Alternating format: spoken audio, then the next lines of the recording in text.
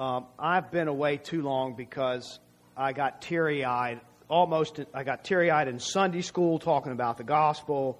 I got teary-eyed during worship, teary-eyed during that. So that's a good sign I've been away from the body of Christ for too long. I've missed 3 weeks, 3 Sundays. I don't know that I've ever missed 3 Sundays in a row. To my knowledge, I think I've missed 2. Corky would know. He's like, no, you haven't, because he keeps track of these things for some reason. But so this is a new experience for me, but it's really great for me to be back and to be back with you. Not just to be back, but to be back specifically with New Covenant Church family. Thank you for all your prayers. As you know, I was out because of COVID and then later for a vacation. But God answers prayers, and I think I'm pretty much back near 100%. And I thank God for a relatively mild case of that. I don't take health for granted. I see it as a blessing for God. I also appreciate and want to publicly thank Pastor Kirk and Corky for filling the pulpit in my absence. A lot of that was last minute, like I think the day before notice, and they came up here and really delivered. I appreciate that message of forgiveness and love. We can love because God first loved us, and we can forgive because God first forgave us. And Corky delivered one message, had to split it up in 2 because he was called up here twice in 1 Corinthians. And it was a powerful warning for us to take heed in our service to God. So you were in good hands, and I'm very grateful for God's pulpit supply in my absence. We are, as you probably know, back to 2 Corinthians. And we have been examining Paul's teaching regarding the difference between the Old Covenant and the New Covenant. And what we're finding in this letter is that it is very important for the Apostle Paul to communicate to the church the differences in God's design of these 2 covenants. So it's important for the churches to know, for our church to know, for believers to know the difference between the glory, the magnitude of these 2 God-instituted covenants, because if they're misunderstood, it actually can lead us away from God as opposed to lead us to the true God. But once it's understood clearly and properly, it can not only lead us to God, but give us a more vibrant vision of who He is and how we relate to Him. And I was going to review a few of the points, but I think for time's sake I'm going to skip that and just say that Paul's basic message is that the Old Covenant had its place and it was glorious for how God intended it to be. Absolutely pivotal in the plan of redemption. However, in the coming or advent of the New Covenant is so glorious that if you hold the 2 covenants up together, it's as if the Old Covenant didn't have any glory at all. And it's not because it didn't have any glory, it did, but it's because of the magnitude of the glory of the New Covenant. And a few things that he pointed out was the Old Covenant was a covenant that revealed condemnation as opposed to the New Covenant that revealed or brought righteousness. And then in the Old Covenant you had death with the letter of the law. In the New Covenant you had the spirit of the law that brought life. In the last sermon we examined the difference between Paul's metaphors or analogies in life, living life veiled to God, as opposed to living life unveiled. And the idea between that is that being veiled is symbolic of having a hard, obstinate heart, a disobedient heart to God. And our own heart prevents us from seeing God for who He really is. And He's a good God. He's a glorious God, and that's what we're going to develop this morning. But when we turn to the Lord, He removes that veil, of course, through forgiveness. He removes the veil, and God is no longer obscured with all of our baggage, but we can see Him for who He really is. Now, that's a huge difference in the way that people can live. So I want to develop that, take a deeper look at that, and notice three things. And I am going to go ahead in just a second and read 2 Corinthians chapter 3, verses 6 through 18 again. So we're going to dive a little deeper into, well, what does it mean to be unveiled? What exactly is the benefit? What is Paul so excited about when he talks about what it means to turn to Christ and how Christ takes that veil off of us? And I want to take a deeper look in three aspects, or take note of three things. First, basically the benefit, the greater benefit of the new covenant over the old covenant. And then I want to note how the ability to see God unobscured literally changes us. It has an effect on how we think, how we live, how we feel. And then thirdly, I want us to see how gazing at the glory of God actually emboldens us in our Christian living. It makes us more courageous. It makes us more daring in how we live our lives before Christ. All of that because the veil has been removed and we can see or gaze at the glory of God. So let's listen to the apostles' words in 2 Corinthians 3, 6 through 18.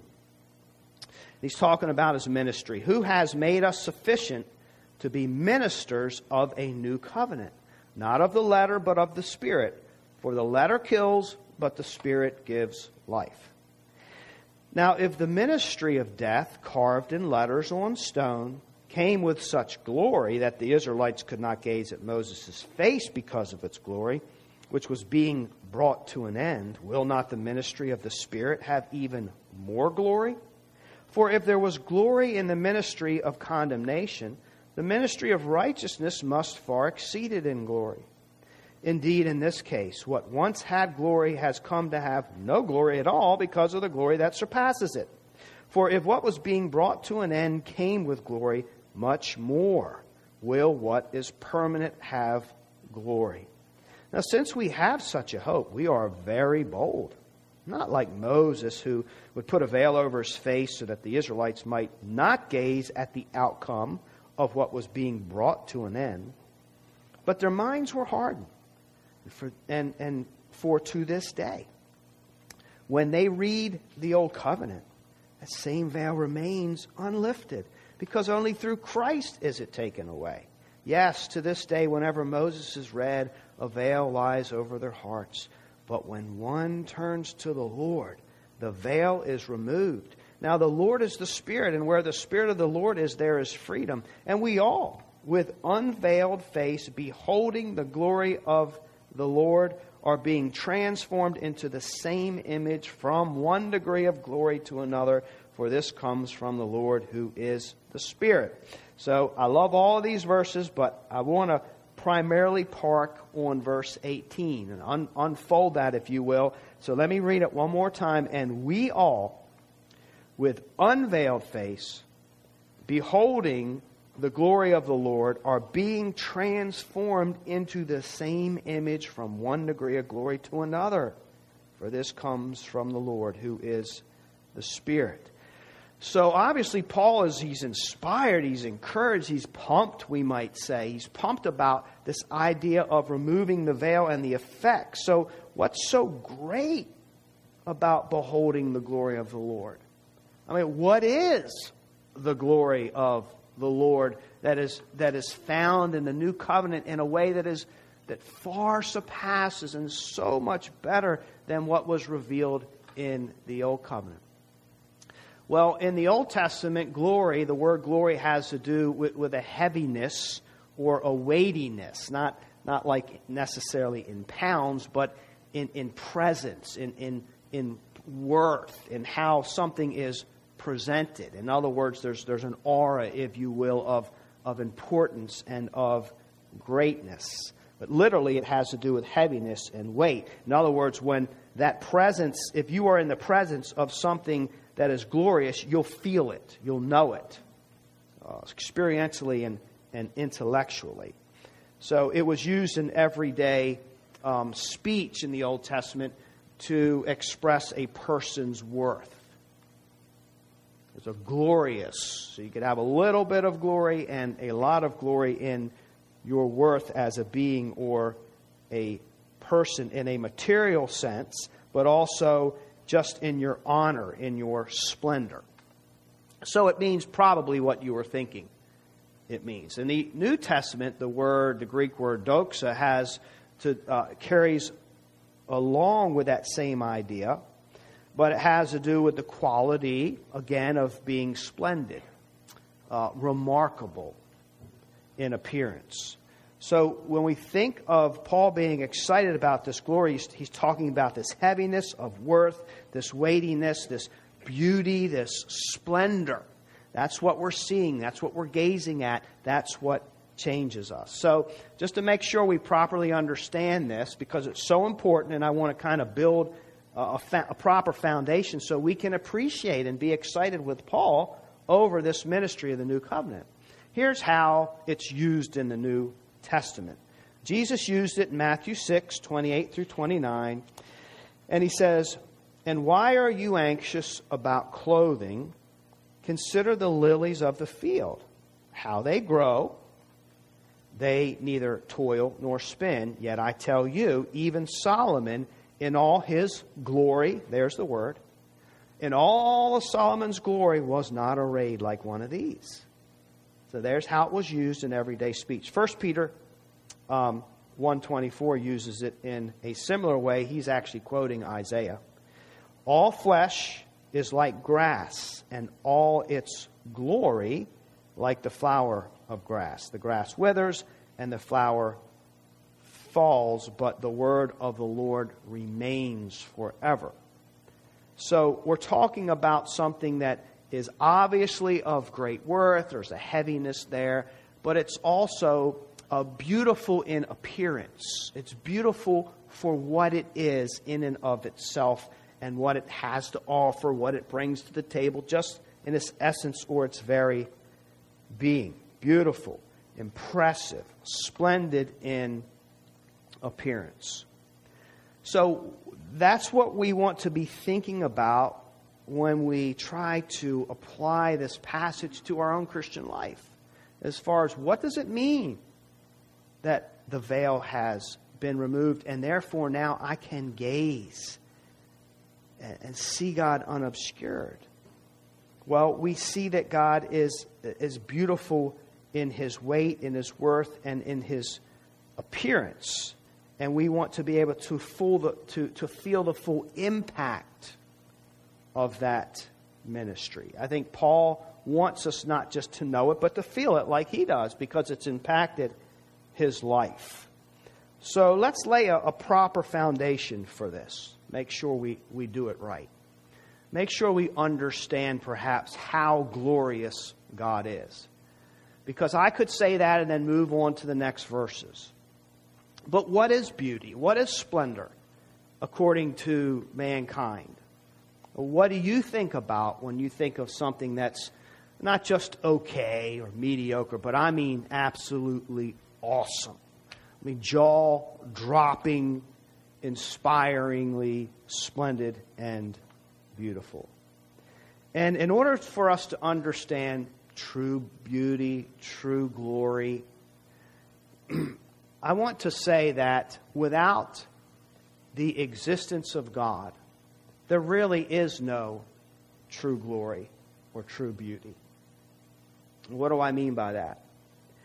If God doesn't exist, in other words, if there's not a higher standard of language, of defining beauty, then we are left to ourselves and our own minds and our own opinions regarding what really is beautiful and what isn't. If there's a higher mind that kind of trumps all of ours and sets the boundaries and the rules or the definitions, then we can all agree on something, whether it is truly glorious or beautiful or not. But if there isn't a higher being, or if God doesn't exist, then our idea of beauty really just kind of dissolves into our own little opinions. And we see this in our culture. So, I like that. could just as easily be understood as, I don't like that. As you just have two different opinions about the same object or the same topic if it's not an expression of God, if it hasn't been defined or spoken by God. It's subjective only. You hear the terminology subjective versus objective. In other words, the worth that's ascribed to this, the impressiveness, comes from the subject that's viewing it, as opposed to the object in and of itself being beautiful and glorious, whether the subject agrees with it or not. So that's the difference we're talking about. That's how important it is in order for us to really understand this, the incredible grace and mercy of God in this ministry of the new covenant. Now, this gets interesting, as you well know, in our culture, because when it comes, say, to beauty, to art, to glory, not everybody in our world or even in our community agrees that there is a God. And yet, when it comes to appreciating beauty, you know what our society really wants? We want to all agree on what's beautiful and what's not beautiful. Like people, even people that don't believe in the objective or God's existence, want us all to agree with them as they gaze at an object or a thing or a happening that, oh yes, unequivocally, I agree with you. That is a sight to behold. So we want something, there's something about us that wants our idea of beauty to be higher than just our preference. We don't want it to be just our preference, even though that without God it is just our preference. But that's not what we want, because there's things around us that we think, in our opinion, are so glorious that how could anybody ever doubt or disagree with my assessment of beauty or glory? Because we have this hunger pain in us that wants everybody to join in our great experience. I would argue that hunger pain or that craving for everybody to be able to agree with something that's beautiful is because we are created in the image of God. It's a little inkling, it's a hungering there for us because of the imprint of God on us. So here's how John Piper might understand this. Suppose that you were standing by the Grand Canyon at sunset with two other people.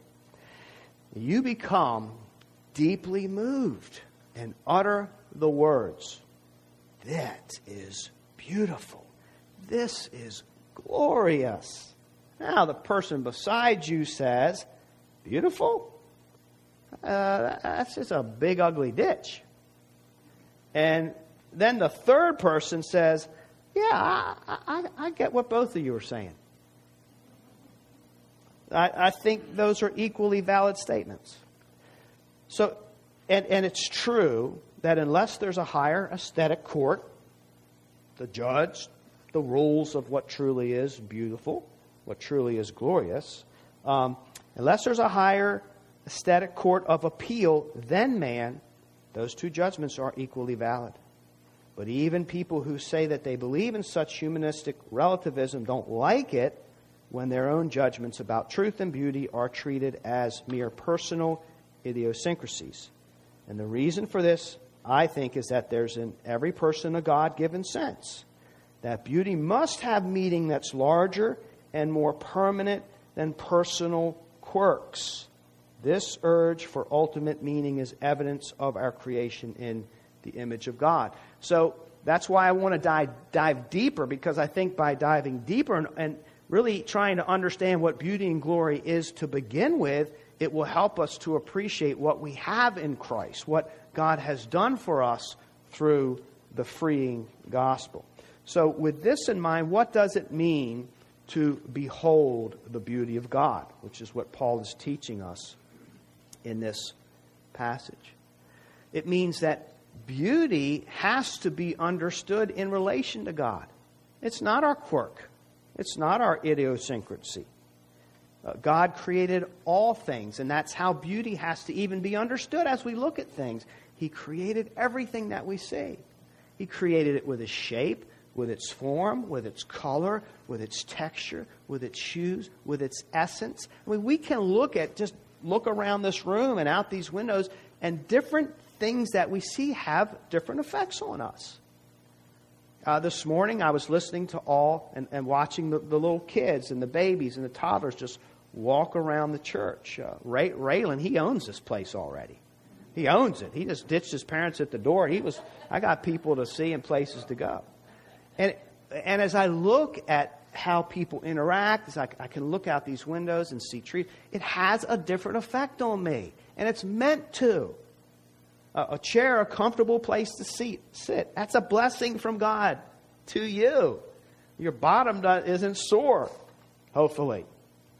So all of these things, the textures, the shape, it's God's design. And we have to understand beauty, worth, weight, glory, preciousness, value through the presence and the essence and the origin of God.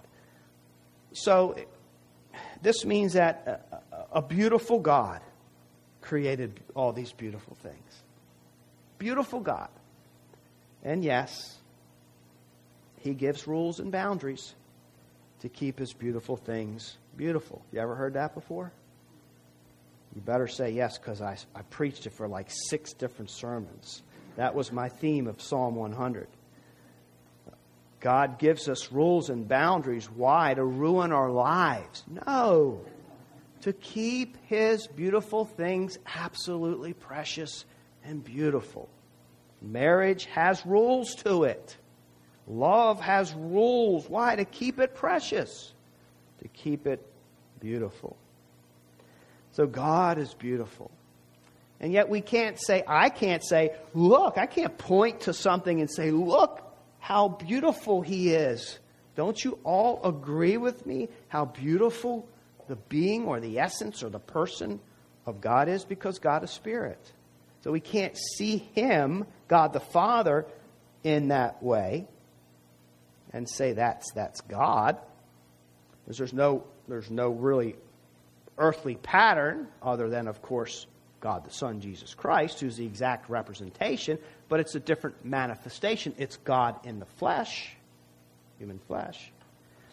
So there's no earthly pattern other than Christ. But we can say when it comes to beholding the beauty of God, that beauty, if it's true beauty, beauty is what God is. God is beautiful. Scripture teaches us that. So beauty is what God is. So I think that's the most powerful place to start in understanding what it even means to behold God. Beauty is what God is. God is splendid. He's majestic. He's glorious. Now here's where it starts to open up. Because when we think about the being of God and the attributes of God, what makes God who He is. So when we think about His justice, His power, His wisdom, His omnipresence, He can be everywhere at one time. As we think about His kindness, as we think about His forgiveness, as we think about His wrath, those aren't just neutral attributes. We can think of it as not just love, but it's a beautiful love. If we think about God's kindness, it's a splendid kindness. His justice or His wrath against sin, it's beautiful, it's majestic. So in other words, the attributes that God possesses, they don't have to be beautiful. They don't have to be good. Well, where are you going with that? Well, Satan has quite a bit of power, right? That's one of the attributes of Satan, and Scripture even says, beware, watch out. Don't try to overpower him. It's only in the name of Christ. Don't do it on your own. You'll be overpowered and overcome. So there's an attribute that Satan has, but it's not a beautiful attribute. It's an ugly, evil thing. He uses it for evil. So when we think about God's attributes and God's goodness and power and justice, think about it in terms of being beautiful and glorious. In other words, there's that weightiness, moral content of goodness to it. Everything he does is beautiful and it's good to its core. And because God is good, when we gaze upon him, we receive that. And our eyes are open to all of his intentions for us and this world. We see things in a different way, veiled versus unveiled. When you come to Christ, you're not just saved. You're not just forgiven. In a sense, Paul says in Ephesians, open the eyes of my heart. You're given new eyes to see everything that God created. Not just yourself, but your neighbor, your dog, your house, the road. Everything now has new meaning and purpose. And because God is so good, it's beautiful, it's morally pleasing. So to be in his presence, I mean, if you just think of the warmest, most delightful experience, it's beyond looking at the Grand Canyon. Because that's visually, that's aesthetic, and it ministers to us because we're created in the image of God, I would argue. But now we're talking about the whole package here.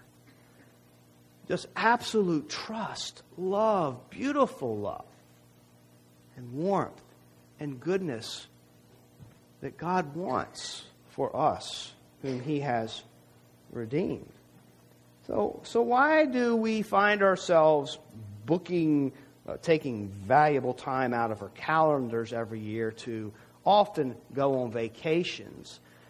It's to feel refreshed. It's to feel rejuvenated. It's to get out of the everyday grind, the daily grind. And where do we often go? We go to places that are visually beautiful. Why? Because they minister to us. We go to the Grand Canyon. We want to see something bigger than we are, to forget or temporarily put on hold some of the responsibilities in our lives. So we flock to the Grand Canyon. We flock to the snow-capped mountains. We flock to the beaches and the white sand, and the power of the ocean and the depth and the colors and the textures and all of these things. Everywhere, people all over the world, if they can afford it, want to do this thing. And if they can't, they go there in their mind, read a book.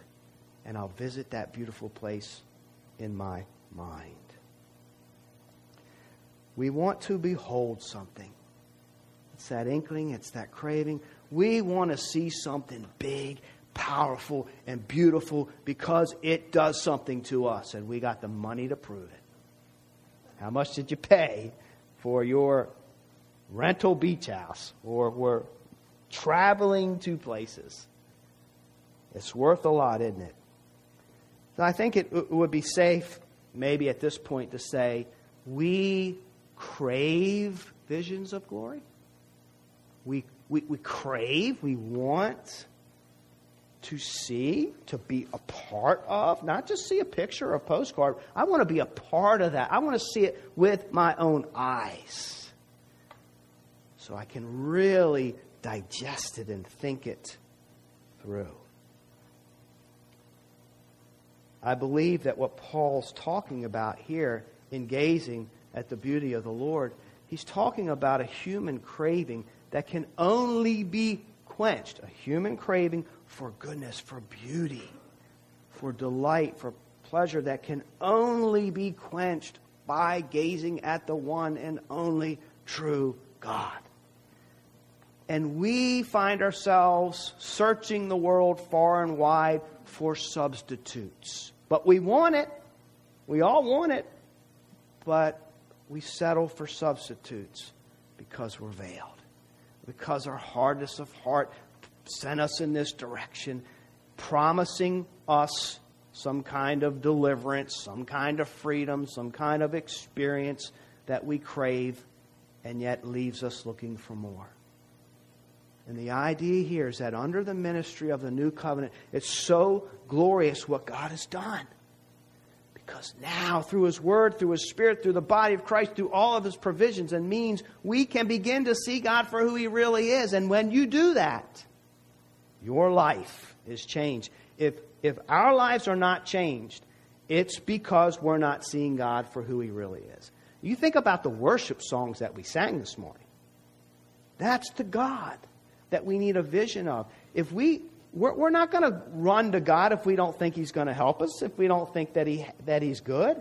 So if we're not running to God, if we're not leaning on God, if we're not trusting to God, our belief system and our vision of Him is off in some kind of way. Because when we see Him for who He really is, that's all we'll want to do is more and more and more of God. And I can't get close enough. So once we get God in our sight, we don't want to go back to the substitutes that failed us. And yet in this passage, Paul also reminds us of our problem. He reminds us of our problem, of our sinful heart.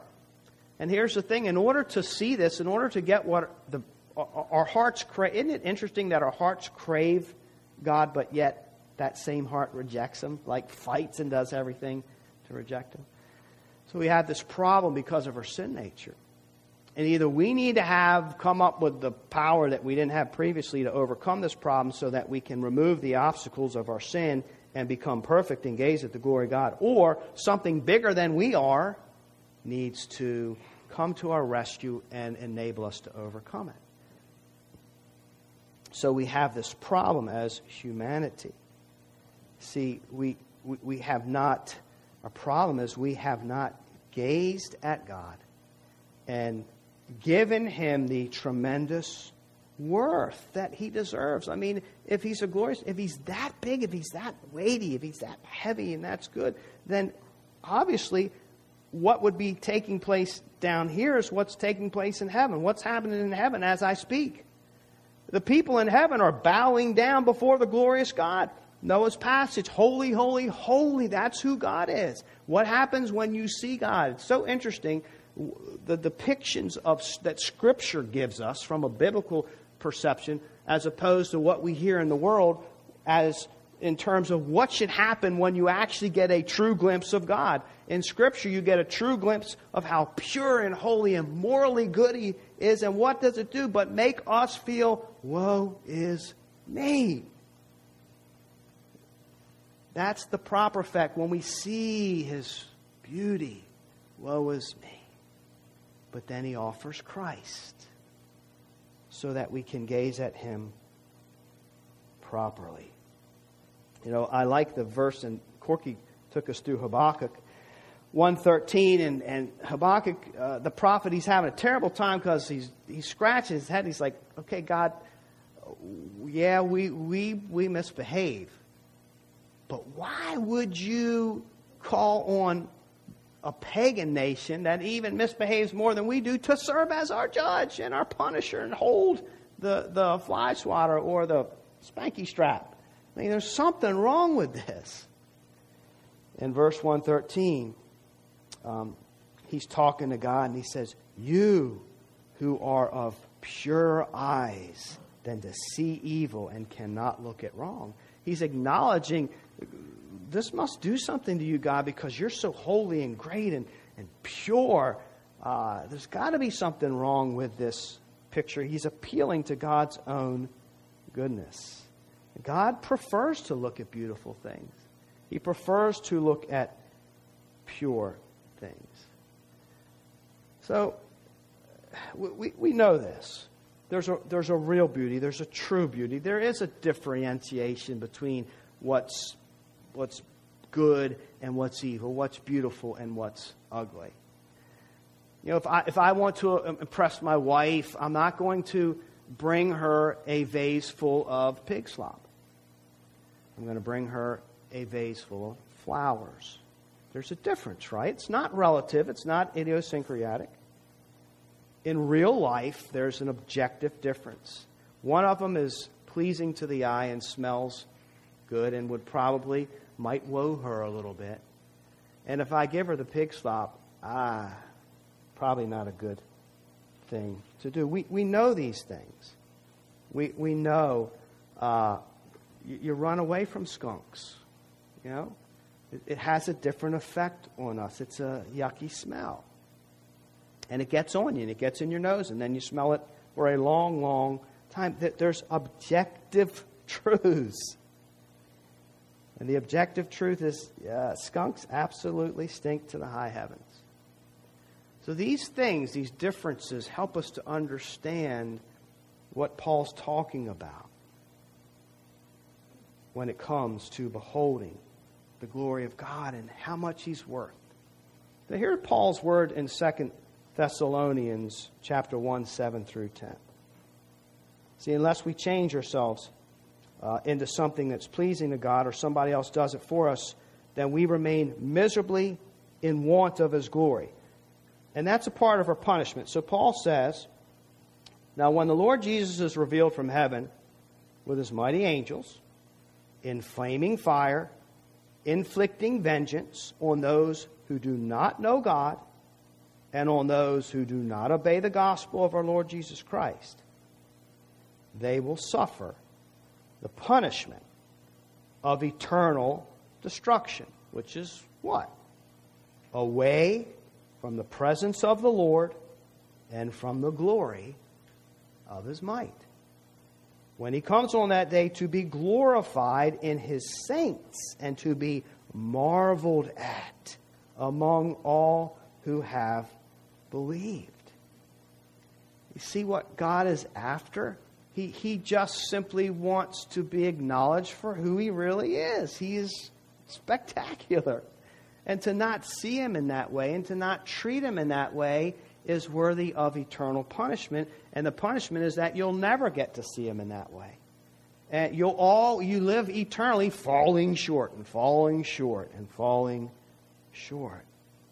See, a relationship with God's not that cold submission of obedience. Just do what I say. It is that God wants to be related to. He wants to be marveled at. Because He really is worthy of that kind of treatment and love. I mean, if you just summarize, he said, you just take all of humanity and all the gray nuances about goodness and morality and summarize it, love God. That's the first thing. Just love Him. Well, that's not a cold obedience. That's, man, I see you I want to be with you. I want to be around you. So, what do? We follow Paul's teaching to find the depth and the meaning of the new covenant. And that is, he says, turn to the Lord.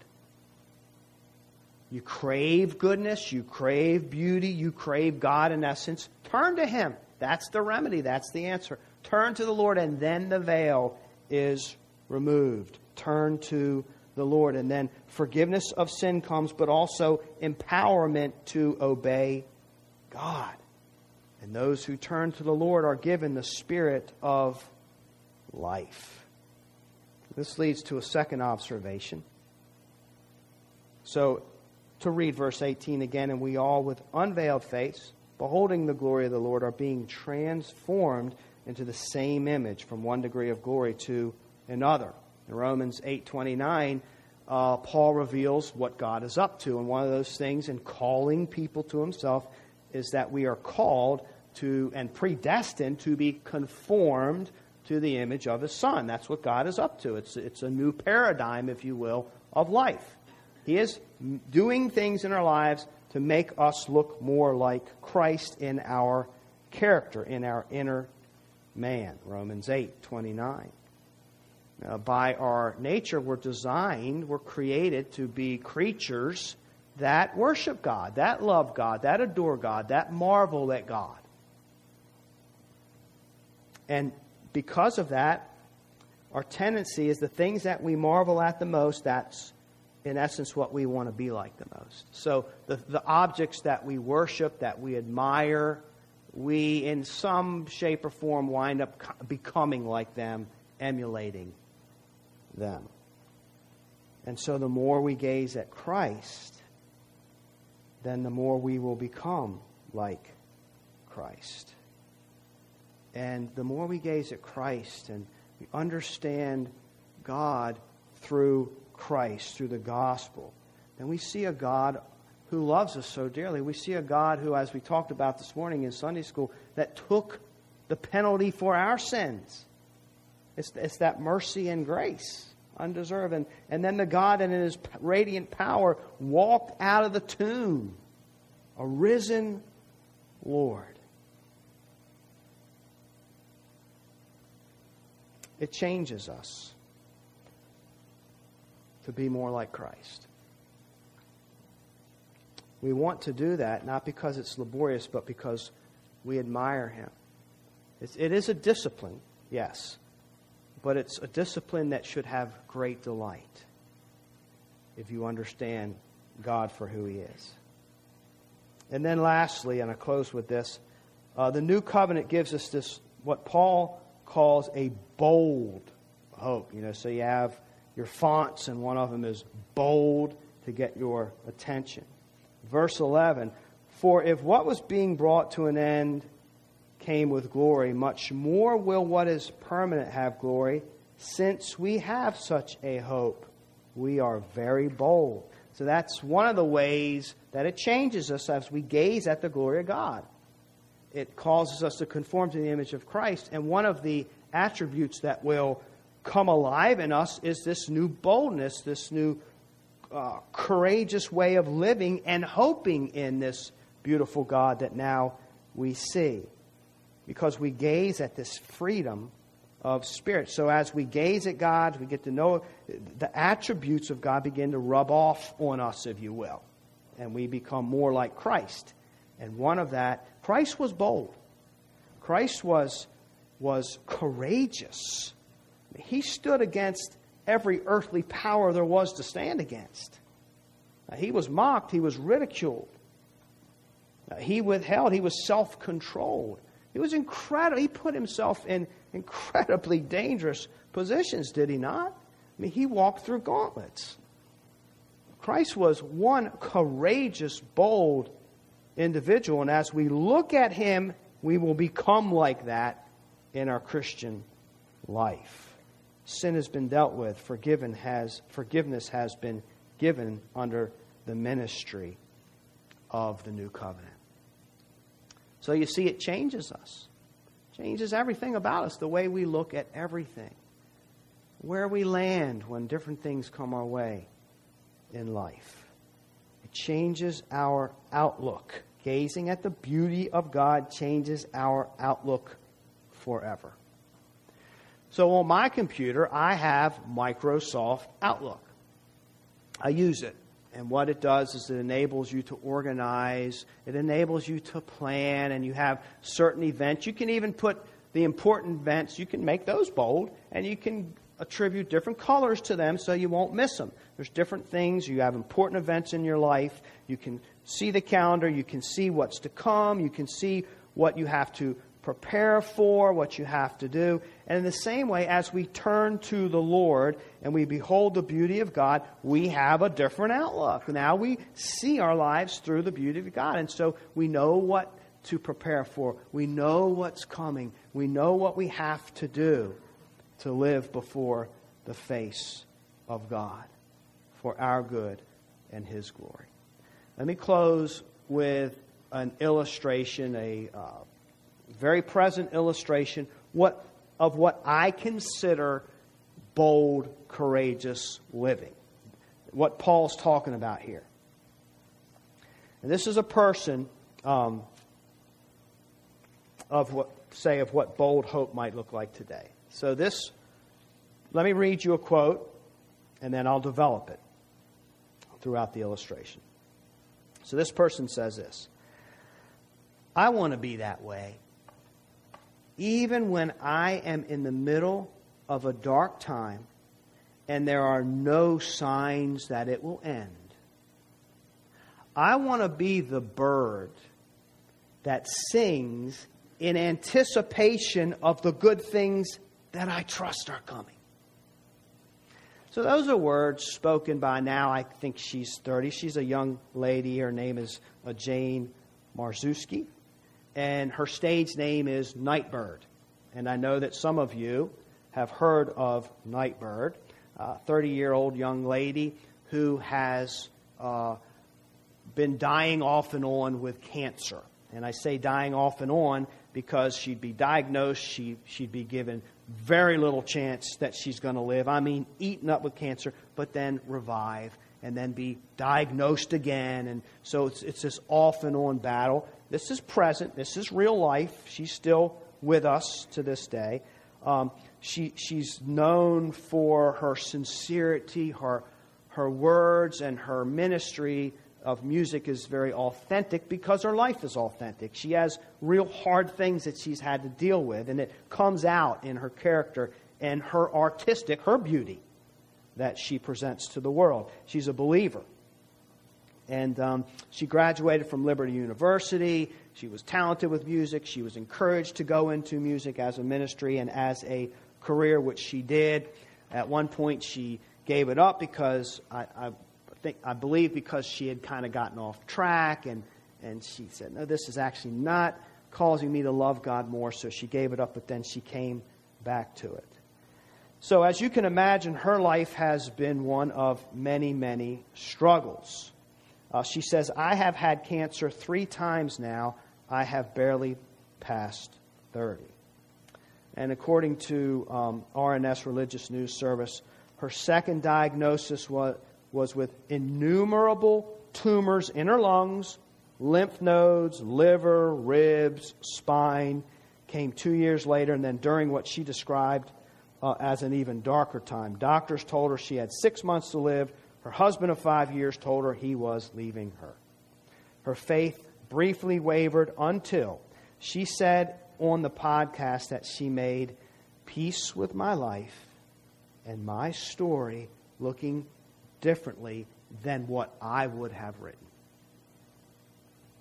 So the reason I know this, or the reason some of you guys probably know this, is that she came to fame, or at least momentarily fame, because she was on America's Got Talent. So she comes on this show, and maybe you've seen it. She's frail looking. She's obviously frail looking. I watch it. She had not a lot of hair on her head, but she had this very bubbly, vibrant personality. And so the judges began to ask her about her life. They had no idea what she was dealing with, and she begins to tell them about her life, and she openly shares about her cancer. And then I quote again RNS, she described her song on the show as the story of the last year of my life, including a cancer diagnosis with a 2% chance of survival. And she said, it's 2%. I know it doesn't sound like much, but 2% is 2%. So you get this here's this little firecracker of a girl on this show. And you immediately see that her worldview is bigger than this one little event. Her worldview is way bigger than her suffering. You just know there's something to her. So she sings. Of course, now everybody knows she has cancer. She sings, and everybody is mesmerized. I mean, the judges these are secular people. They are mesmerized by this. Some of the judges are in tears as she's singing her song. And the lyrics to the song she sang in that performance were, "It's okay." That's the name of, I guess, the song. And it carries the assurance of, it's okay if you're lost. We're all a little lost, and it's all right because of God. So you see this big worldview, this story. And then she said, to the applause and affirmation of everybody on the show and from the judges, it's important that everyone knows that I'm so much more than the bad things that happen to me. She refuses to be defined in any other way but how God defines her, how Scripture defines her, even her suffering. And God has a lot to say about this. So then RNS, the news, quotes her again. Her stage name, Nightbird, carries a message of hope. And she told the Journal that she took the name from a recurring dream she had about birds singing in the darkness. And after several nights of the same dream, she woke in the middle of the night to hear birds singing outside her window as if it were already morning. And then, let me, as I close, re-quote what I opened with. I want to be that way. Even when I am in the middle of a dark time, and there are no signs that it will end, I want to be the bird that sings in anticipation of the good things that I trust are coming. That is a bold hope from a modern day believer. An anticipation in the goodness of God, a God who can't lie by the very essence of His character. I would venture to say that in all of her soul's questioning, in all of her searching, that she has been beholding and gazing at the beauty of God. How else can you land in this place? So trust. Turn to the Lord, Paul says. Turn to the Lord. Trust in the Lord. Behold His beauty. Welcome the change that God will bring into your life, and venture into each day with not just a hope, not a weak hope, but a bold hope in the promises of God and the beauty of His being. May God bless the preaching of His word.